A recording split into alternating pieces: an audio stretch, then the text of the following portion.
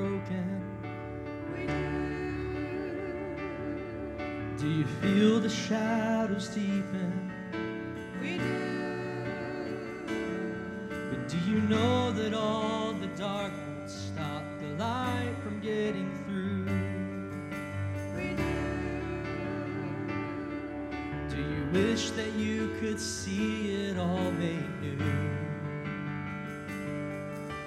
We do.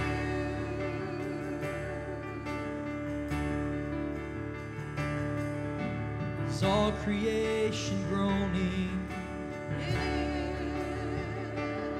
But is a new creation coming? It is. And is the glory of the Lord to be the light within our midst? It Is it good that we remind ourselves of this? is.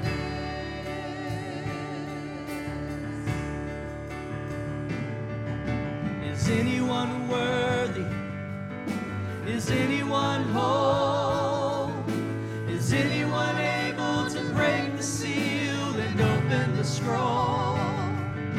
The Lion of Judah, who conquered the grave, he is David's root and the Lamb who died to ransom the slave. Is he worthy? Is he worthy of all blessing and honor and glory? Is he worthy of this? He is.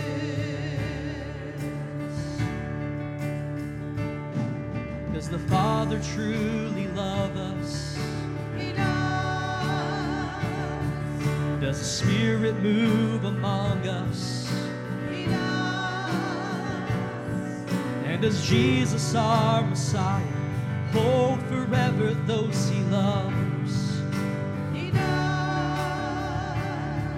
Does our God intend to dwell again with us? He does.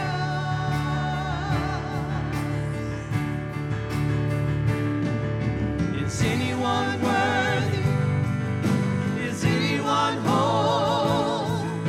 Is anyone able to break the seal and open the scroll?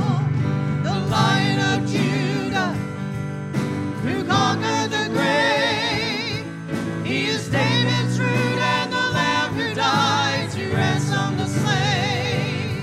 From every people and tribe, every nation and tongue, he has made us a kingdom and priests to God, to reign with the Son. Is he worthy? Is he worthy of all blessing and honor and glory? Is he worthy? Is he worthy? Is he worthy of this? Oh, he is. He is. Is he worthy? Is he worthy? He is. Oh, he is. Is he worthy? Is he worthy? He is. Amen. How many know he's worthy this morning of all blessing and honor and glory? Amen. Amen. Would you stand? I want you to lift your hands, and I want you to lift your eyes toward heaven. Hit me the key of G, if you will. Just sing this chorus to me, and I want it to be a praise from you. Now, you've spent some time listening to others sing. I want you to sing to the Lord. Sing this. Oh, how I love Jesus. Oh, how how I love Jesus. Oh, how I love Jesus, because He first loved me. Sing it again.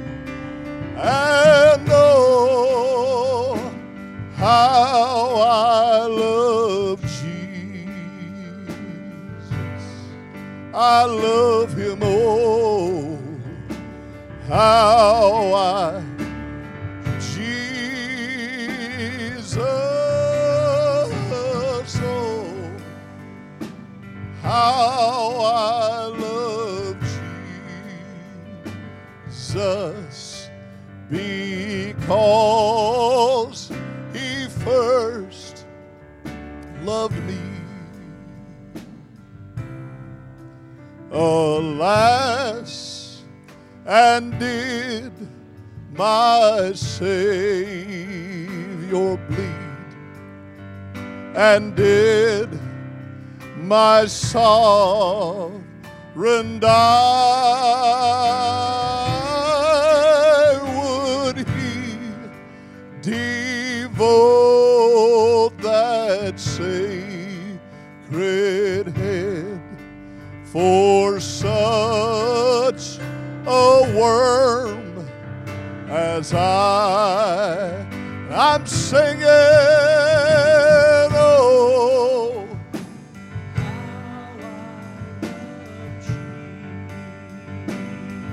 I love Him, I love Him, oh,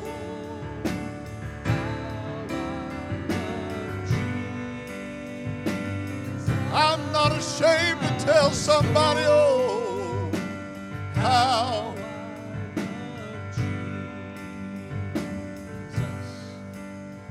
it's because He first loved me. Sing it this way to me. He is so wonderful to me. He is, oh, to me. He is. I want to let the world know to me.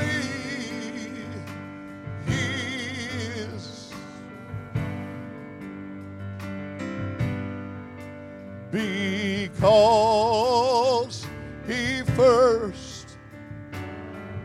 Now just the voices, oh, how I love Jesus. And oh, How I love Jesus. Oh, how I love Jesus. Oh, how I love Jesus. because He first loved me. If you love Him, give Him a great big hand clap of praise. Hallelujah. Amen. Amen and amen. You can be seated today. As you're seated, turn in your Bibles to Acts 16, verse 4 and 5. Acts chapter 16, verses 4 and 5. Amen. We've been talking on the last 3 Sundays past, and today is the conclusion of our series on it. We've been talking about the Acts of West Ward. You, of course, recall that we posited the idea that if someone were to do like Luke wrote, the actions of the early church, you know, he wrote a gospel, the Gospel of Luke, and that was the actions of Jesus. And then he wrote a companion volume called the Acts, or the Actions of the Apostles. It could be called the actions of Jesus' body that He left here on the earth. Jesus is the head of the body, and we are the body of Christ. If somebody were to write the actions of Wes Ward, what would it read like? What would it read like? And I think that's an important question. Here's the thing about it, it's still being written. So if we don't like what the story would be written right now, we can change what would be written if they wrote that book. We can make a change by the glory of God and for the grace of God. So today first week we were talking about getting. We used ACTS as an acronym, and we said that was a call to seek, that we were called by God to seek the power of the Holy Spirit, the power of the Holy Ghost to accomplish the work for which He's called us to do. And then we talked about, of course, giving, how that was a commitment to serve, that we serve each other, that's part of what the Holy Spirit does in us. It causes us to want to give and to share and to serve one another. And then last week we talked about, of course, going, the importance of going, that we have a commission from the Lord to go into all the world and preach the gospel of the kingdom. And so, of course, that was a commission to share. And today we're on this idea of growing. And that's a chance to shine. You say, well, you think we ought to shine? Yes, that's what the Bible says about the church, that we are a city set on a hill, right? Whose light cannot be hidden. In fact, did you know the Bible says we're the light of the world? You say, wait a second, hold on. Jesus said, I am the light of the world. Yeah, He did. He said, I am the light of the world. And then He said, you're the light of the world. Because we have His light within us, and we're to let it shine. We're not to hide it under, a bushel basket. We're not to put it in the closet, not to hide it under the bed. We're to let our light shine before men. And so whenever we share the gospel and we let our light shine before men, people are drawn to the light of the gospel like a moth to the flame. And so the Lord has called us not just to be a getting church and not just to be a giving church and not even just a going church. God does expect a return on His investment. He does expect us to be a growing church. And that's what we're looking at today. Acts 6, 4, and 5. And as they went through the cities, they delivered to them the decrees to keep, which were determined by the apostles and elders at Jerusalem. So the churches were strengthened in the faith and increased in number daily. We're preaching on growing, a chance to shine. Let's pray. Father, Lord, we offer this time to You. We offer this word to You. We're asking You to use it for the glory of Almighty God. In Jesus' name, amen and amen. Would you just give the Lord one more praise for His word today?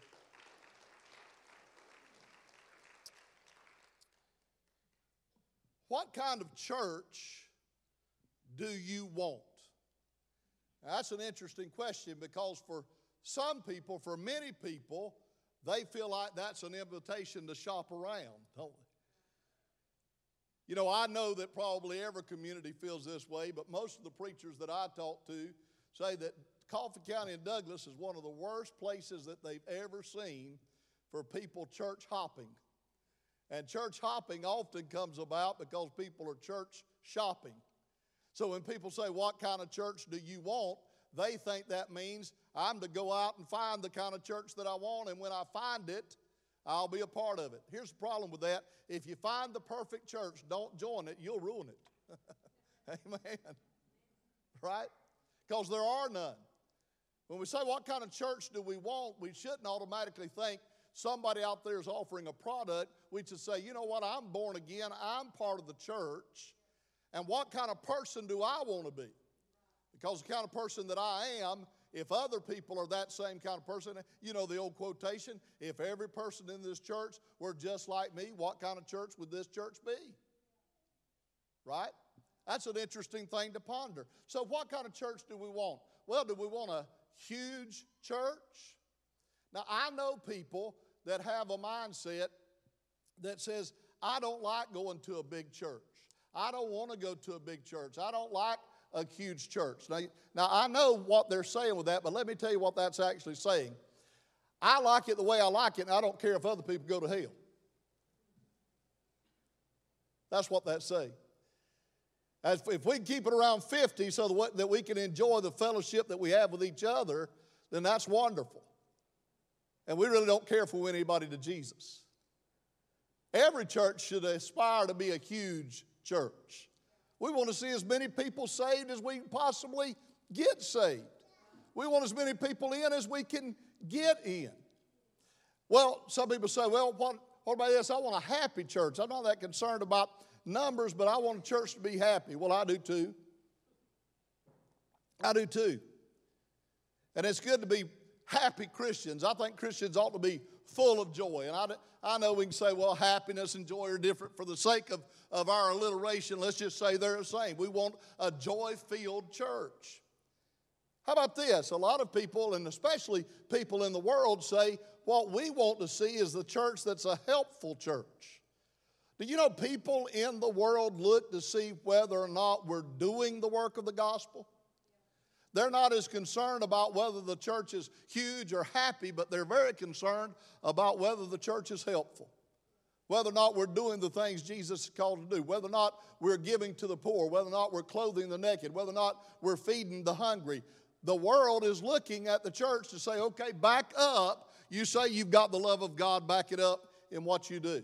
How about this? Do you want a holy church?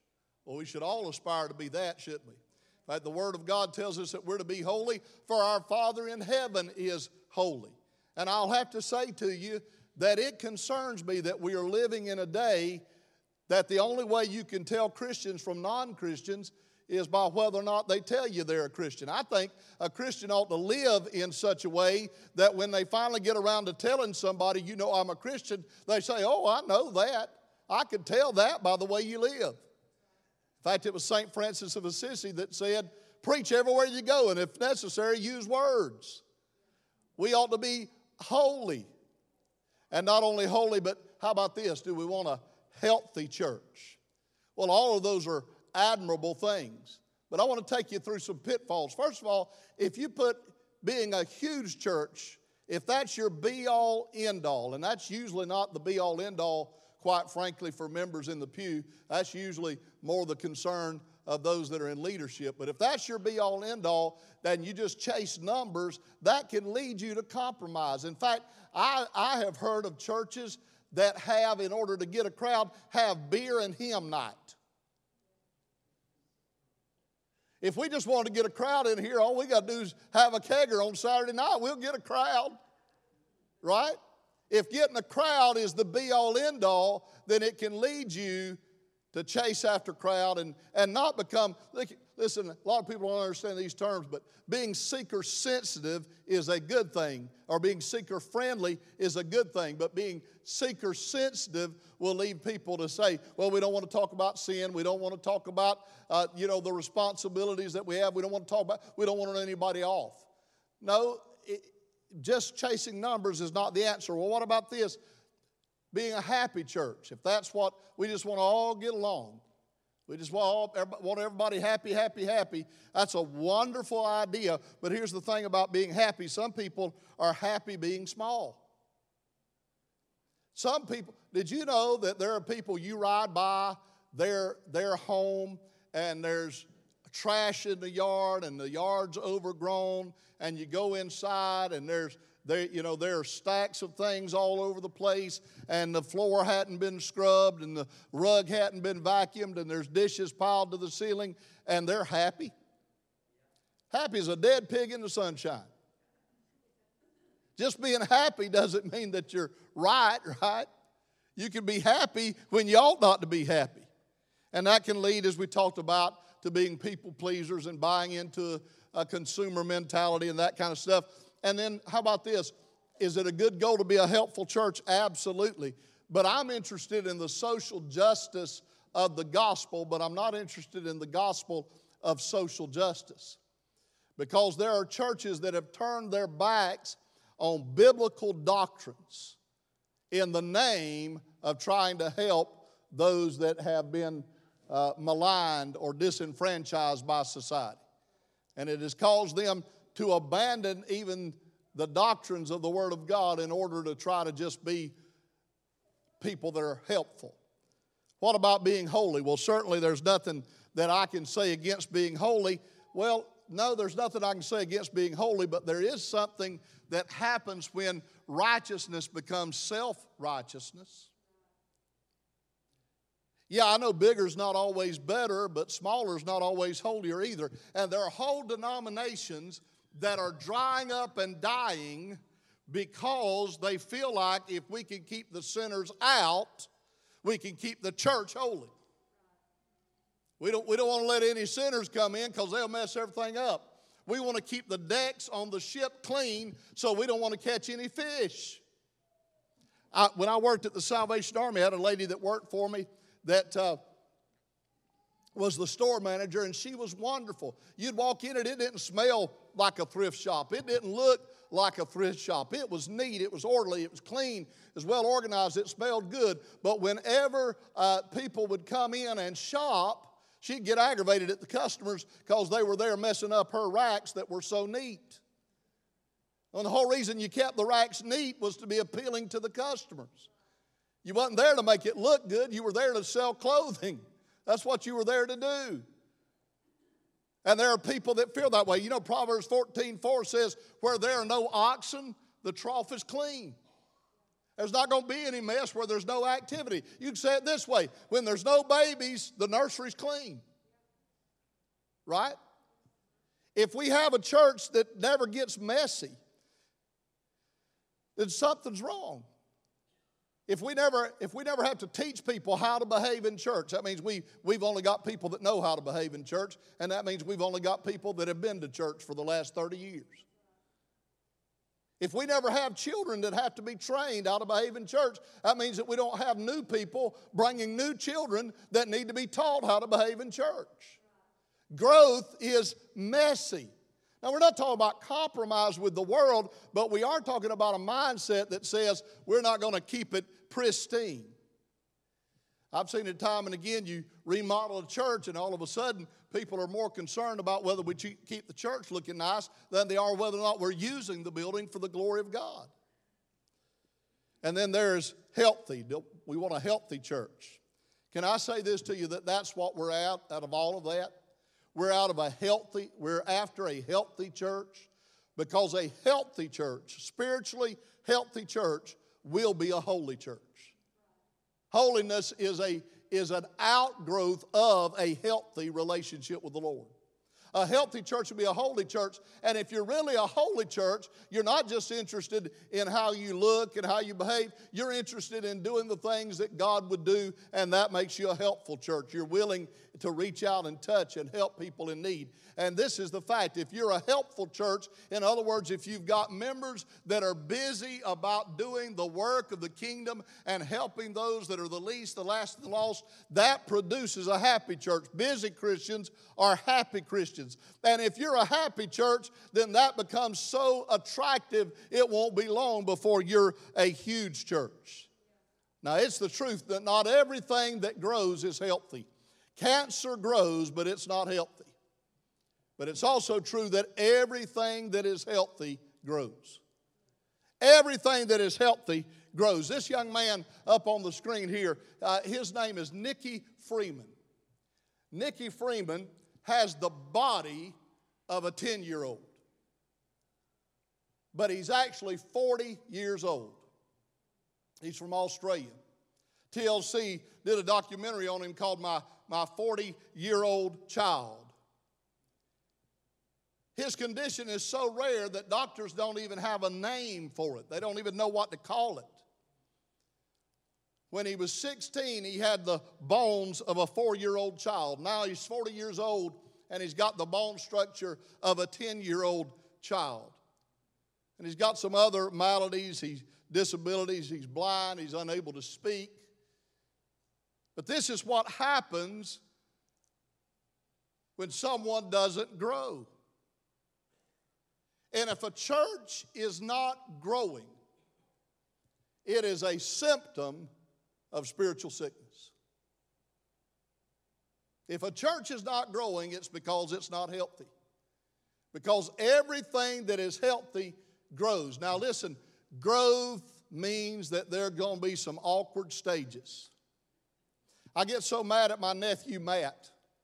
Matt's a good-looking kid. He was a good-looking baby. He was a good-looking toddler. He was good-looking in middle school. He was good-looking in high school. He's still good-looking.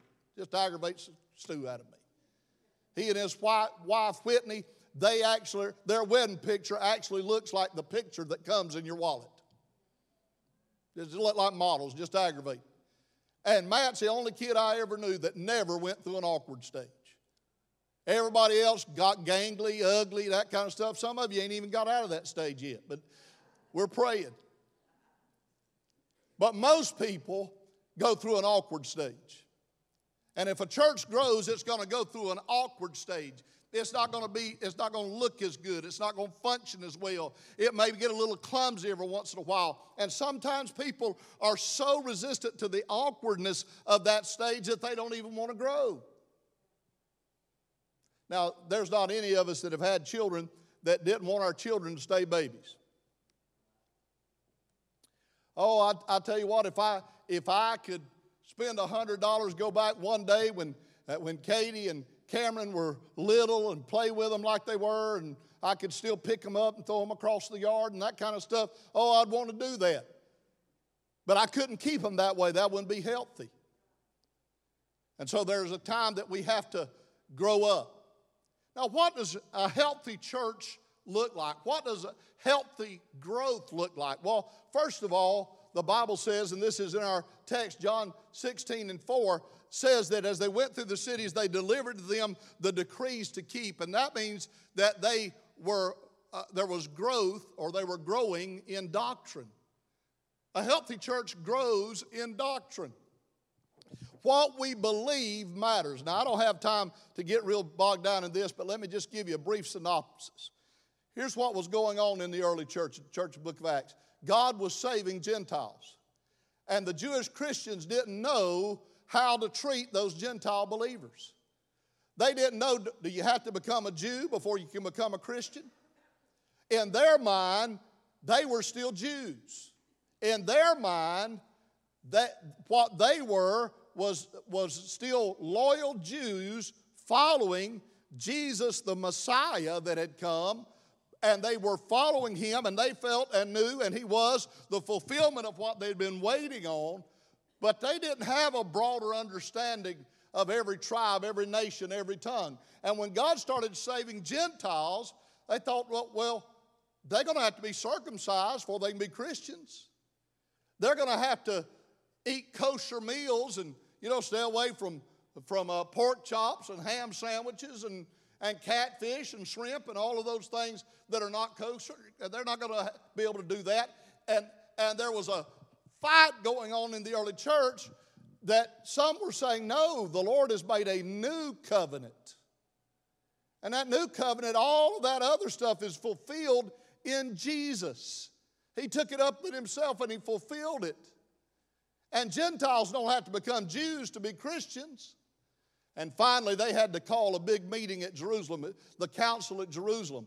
And though they got together, the apostles got together with the church at Jerusalem, and they heard the testimony of Peter. They heard the testimony of Paul. They began to seek the Lord about it. And then they stood up, and this is found in Acts 15:28 and 29. And James, the Lord's brother, made this pronouncement. He said, "It seemed good to us and to the Holy Ghost not to require anything more of those Gentile believers than these necessary things." They're to stay away from blood. They're to stay away from things offered to idols. They're to stay away from things strangled. And they're to stay away from sexual immorality. But it doesn't say anything like they got to go by the Mosaic diet. I had a woman call me at 10:30 one night several years ago at bedtime. Called me at 10:30 and said, what do you think about the Mosaic diet? And I wanted to say, well, I think it could wait till in the morning, but I didn't say that. And there are people that get all caught up in what you can eat, what you can't eat. That spirit gets a hold of people. Now you can follow that if you want to, but don't think it's going to get you into heaven. Right?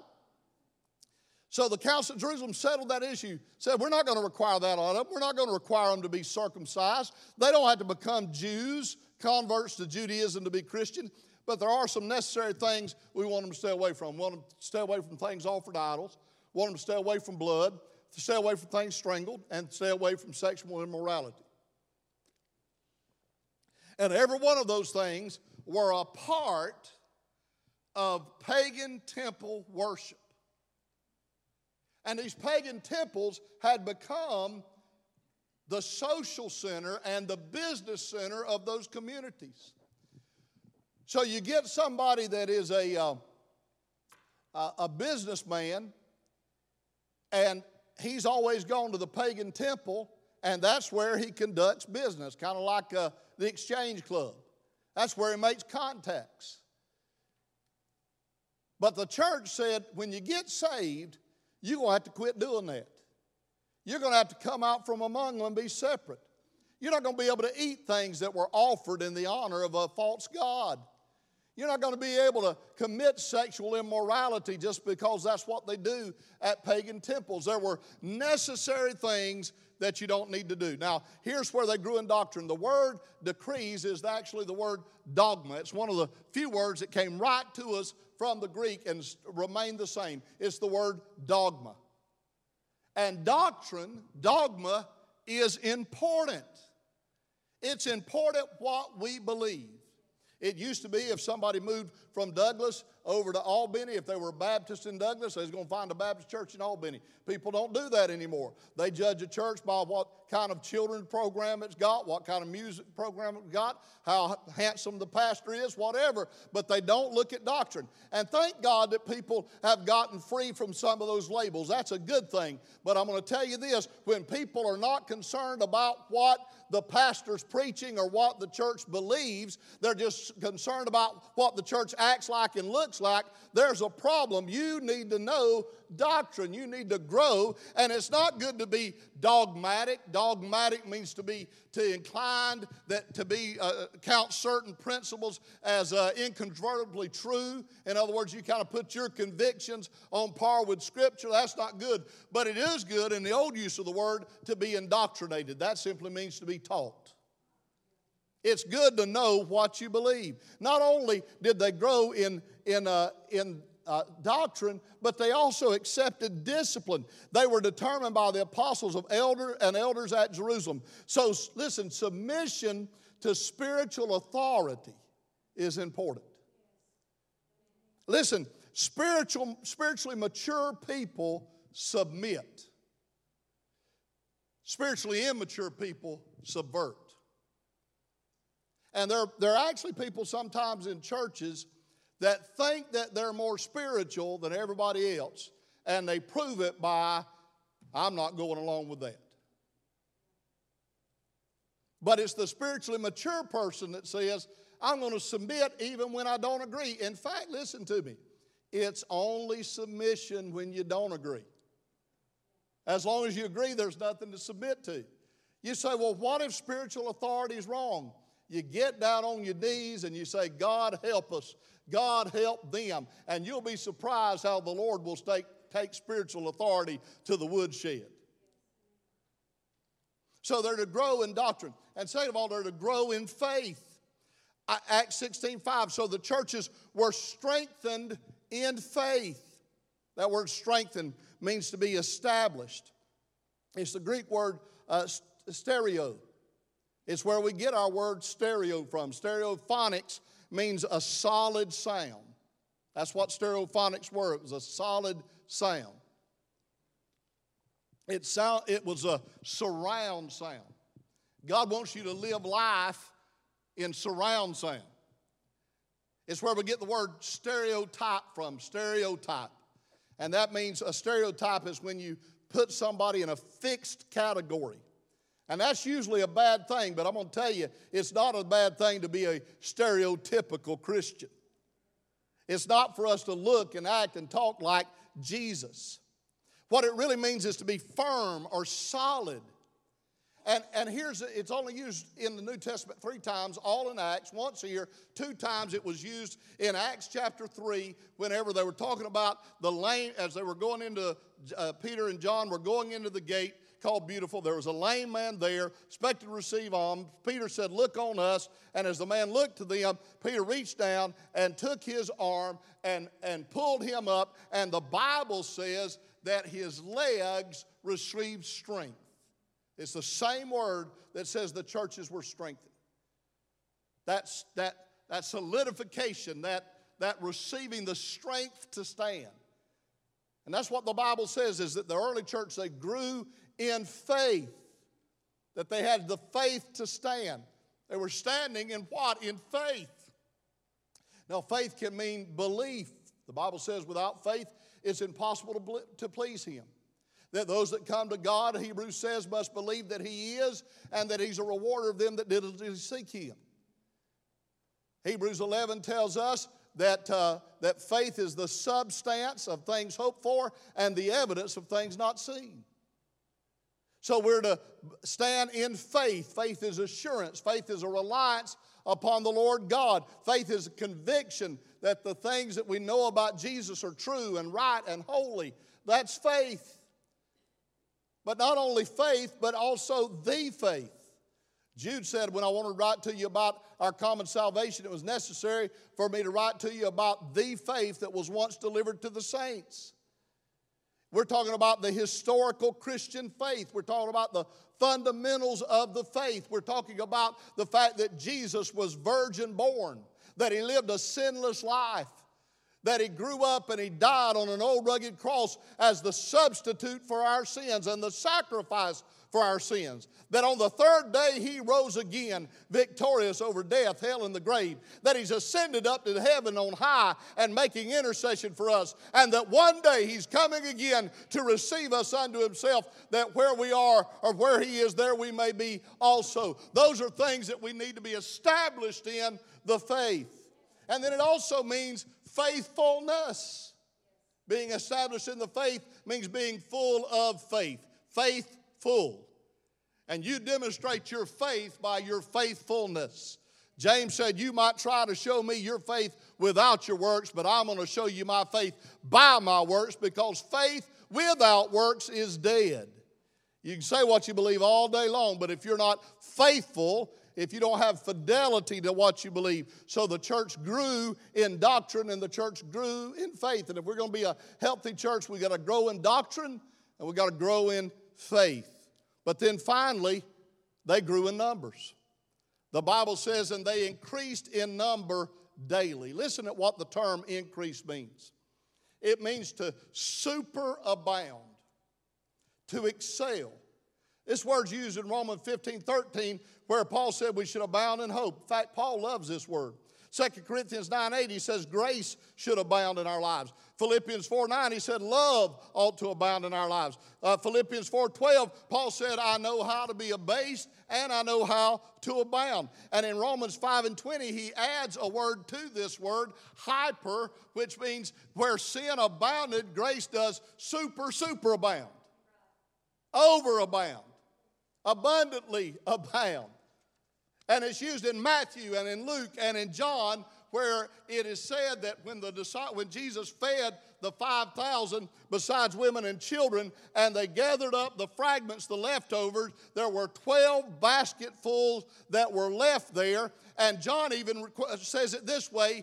He said there remained in the baskets over and above. So this idea of increasing in numbers is that idea of over and above. It's not the idea that I don't have enough, I've got too much month at the end of my paycheck. It's that I've got a surplus. I've got over and above. Listen to me, and I'm not bringing condemnation to us. I'm just trying to tell us that God's design for the church isn't that we have to try to scrape around and find a Sunday school teacher. It's not that we have to call around and try to find a nursery worker. It's not that we have to beg the same old person to do one more job that they're already doing 5 jobs. It's that there are people abounding in the grace of God, that we've got more than enough to go out and do what God's called us to do. God wants us to superabound with people. You say, well, do numbers matter to God? Does God care about numbers? Well, all I can tell you is He put a whole book in the Bible that's entitled Numbers. Right? Do numbers matter to God? Well, how long did it rain in the days of Noah? How many apostles were there? How many loaves and how many fish did God feed the 5,000 with? Jesus feed the 5,000 with? 5 loaves, 2 fish. In fact, how many were in the upper room? How many were saved on the day of Pentecost? 3,000. How many were saved a few days later? 5,000. Listen, even when it came to fishing, after they fished, after the resurrection, the Bible says they caught exactly 153 fish. Numbers do matter to God. Does God really care about numbers? Well, let me answer it this way. God cares about people. God cares about people.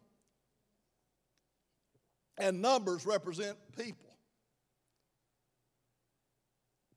It's not when we stand up and say, you know, we had 5 people saved in 2019. It's that there are people, 5 people that aren't going to hell. It's people. God cares about numbers because He cares about people. Let me give you from a website some statistics. In 2006, 3 million believers paraded through Brazil in the world's largest March for Jesus. The number of Christians in Indonesia has grown from 1.3 million 40 years ago to 11 million today. The Jesus film has been translated into 1,000 languages, and over 200 million people have indicated decisions for Christ. Up until 1960, there was no Christian allowed to live in Nepal, but now there's a church in every one of the 75 districts of Nepal. In AD 100 years after Jesus, there were 360 non-Christians for every believer. But today, there is only 7 believers, or only 1 believer to every 7, or 7 believers to every 1. I'm sorry. The ratio today is less than 7 to every believer, as the Holy Spirit does more than we could ever ask for. In other words, there's 1 believer for every 7 lost person. There are 500 Muslims that come to faith every month in Iran. There are 20,000 Africans every day that come to faith in Christ. Africa was 3% Christian in 1900, and now it's over 50% Christian. In 1900, Korea had no Protestant church. Today, 30% of Korea is Christian. There are 7,000 churches in Seoul alone, and several of these churches have over 100 million members. 1 million members, several churches, 1 million members. Every day, 50,000 people are served in Asia. There are 60 to 80 million Christians in China. Between 10 and 25,000 converts a day in China. If only 1 out of every 6 believers reproduced themselves once a year, just in a few years, we would have won the world to Jesus. World Christian Encyclopedia says there's 2.7 million people that convert from other religions annually. 2.7 people that come out of some other false religion into Christianity. That sounds good. The problem is that there are 53.3 million people that die annually.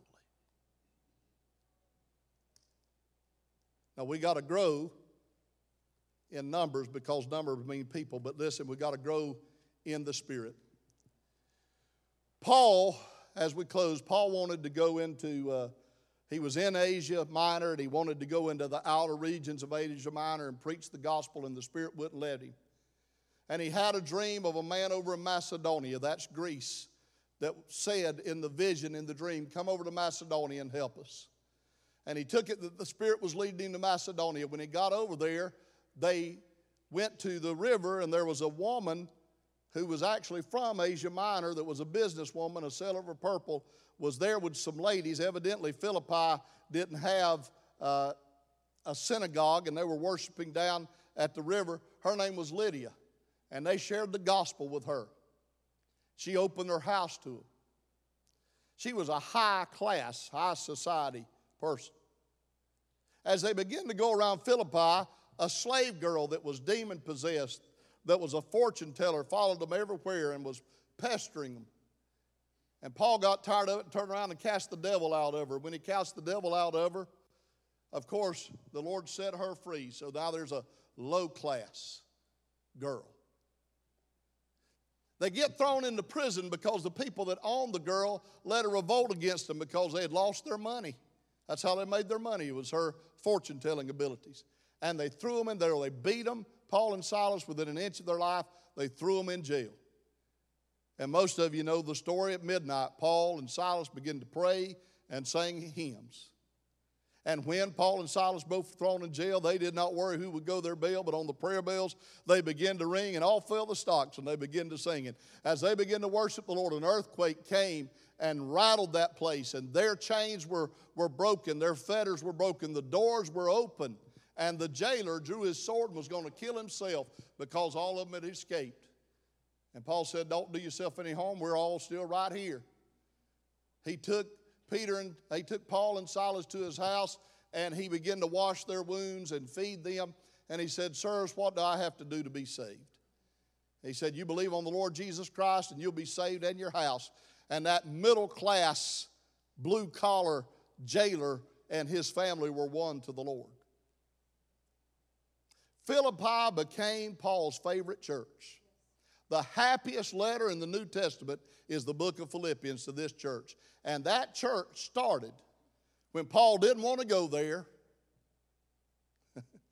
He wanted to go somewhere else. He got there. He'd seen a vision of a man bumped into a woman. But a high-class woman and a low-class slave girl and a middle-class jailer became the founding members of the church at Philippi. That's growth in the Spirit. It's important for us to have plans and procedures and policies and all of those kinds of things, and we need that. We desperately need those things. But I'm going to tell you what results in growth in doctrine and growth in faith and growth in numbers is growth in the Spirit. And that's why we're a Pentecostal church.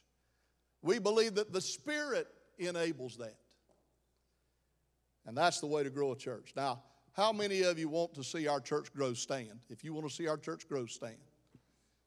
If you want to see it grow in doctrine, if you want to see it grow in faith, if you want to see it grow in numbers, if you want to see it grow in the Spirit, lift your hand.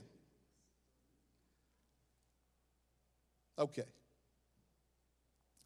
Now, you know how that happens, don't you? That happens whenever I grow. Whenever you grow. Oh, I'm growing, and that ain't kind of mean. I'm talking about in our spirit. If I'm not maturing, then the body of Christ has a sail that is stunning its growth. It's not just enough that those around me are growing. I've got to grow. I've got to let the Lord mature me. I've got to let the Lord do a work in me. These last sermons, we've asked the question, what would it look like if somebody wrote the actions of the Holy Spirit through the church at West Ward? But maybe I need to ask the question, what would it read like if somebody wrote the acts of the Holy Spirit through Britt Peavy? The acts of the Holy Spirit through Coleman Peacock? The acts of the Holy Spirit through Greg Luke? The acts of the Holy Spirit through Gilbert Hernandez? Because while it sounds good to talk about what the Lord is going to do in the church Church is just made up of us. If it happens in us, it happens in the church. In fact, the only way it's going to happen in the church is for it to happen in you and me. Everybody remember this old saying, the best way to have a revival is draw a circle and step in the circle and say, now, Lord, revive everything in this circle. How many is willing to draw a circle today and say, Lord, help me grow so your church will grow? Let's pray together, and then we're going to open the altar. Father, in Jesus' name, Lord, we're asking you to touch us today. We're asking you to bless us today. We're asking that the Holy Ghost of God would speak to our hearts. Oh, dear Lord, this is not a message, Lord, that leaves us hopeless. This is a message of hope. That, Lord, the early church was just people just like us. God, they had warts and all. They had their problems. They had their strengths. They had their weaknesses. They had their petty jealousies. They had their prejudices. They were just people just like us, but they were people that were willing to be putty in the hands of an almighty God. They were people that were willing to put themselves in your hands and ask you to work in them and ask you to work through them. And Lord, that's what we are. We're just people. We're not superhumans.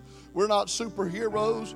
Lord, we don't have extraordinary abilities in and of ourselves, but what we have is we have the Holy Ghost of God, the presence of God living on the inside of us. And we're asking you, God, to change us, to shape us, to mold us, to make us, oh God, to grow us, Lord, in faith, oh God, to grow us in your spirit. And we ask it all in Jesus' name. Amen and amen. Now, if you're serious about that, I want you to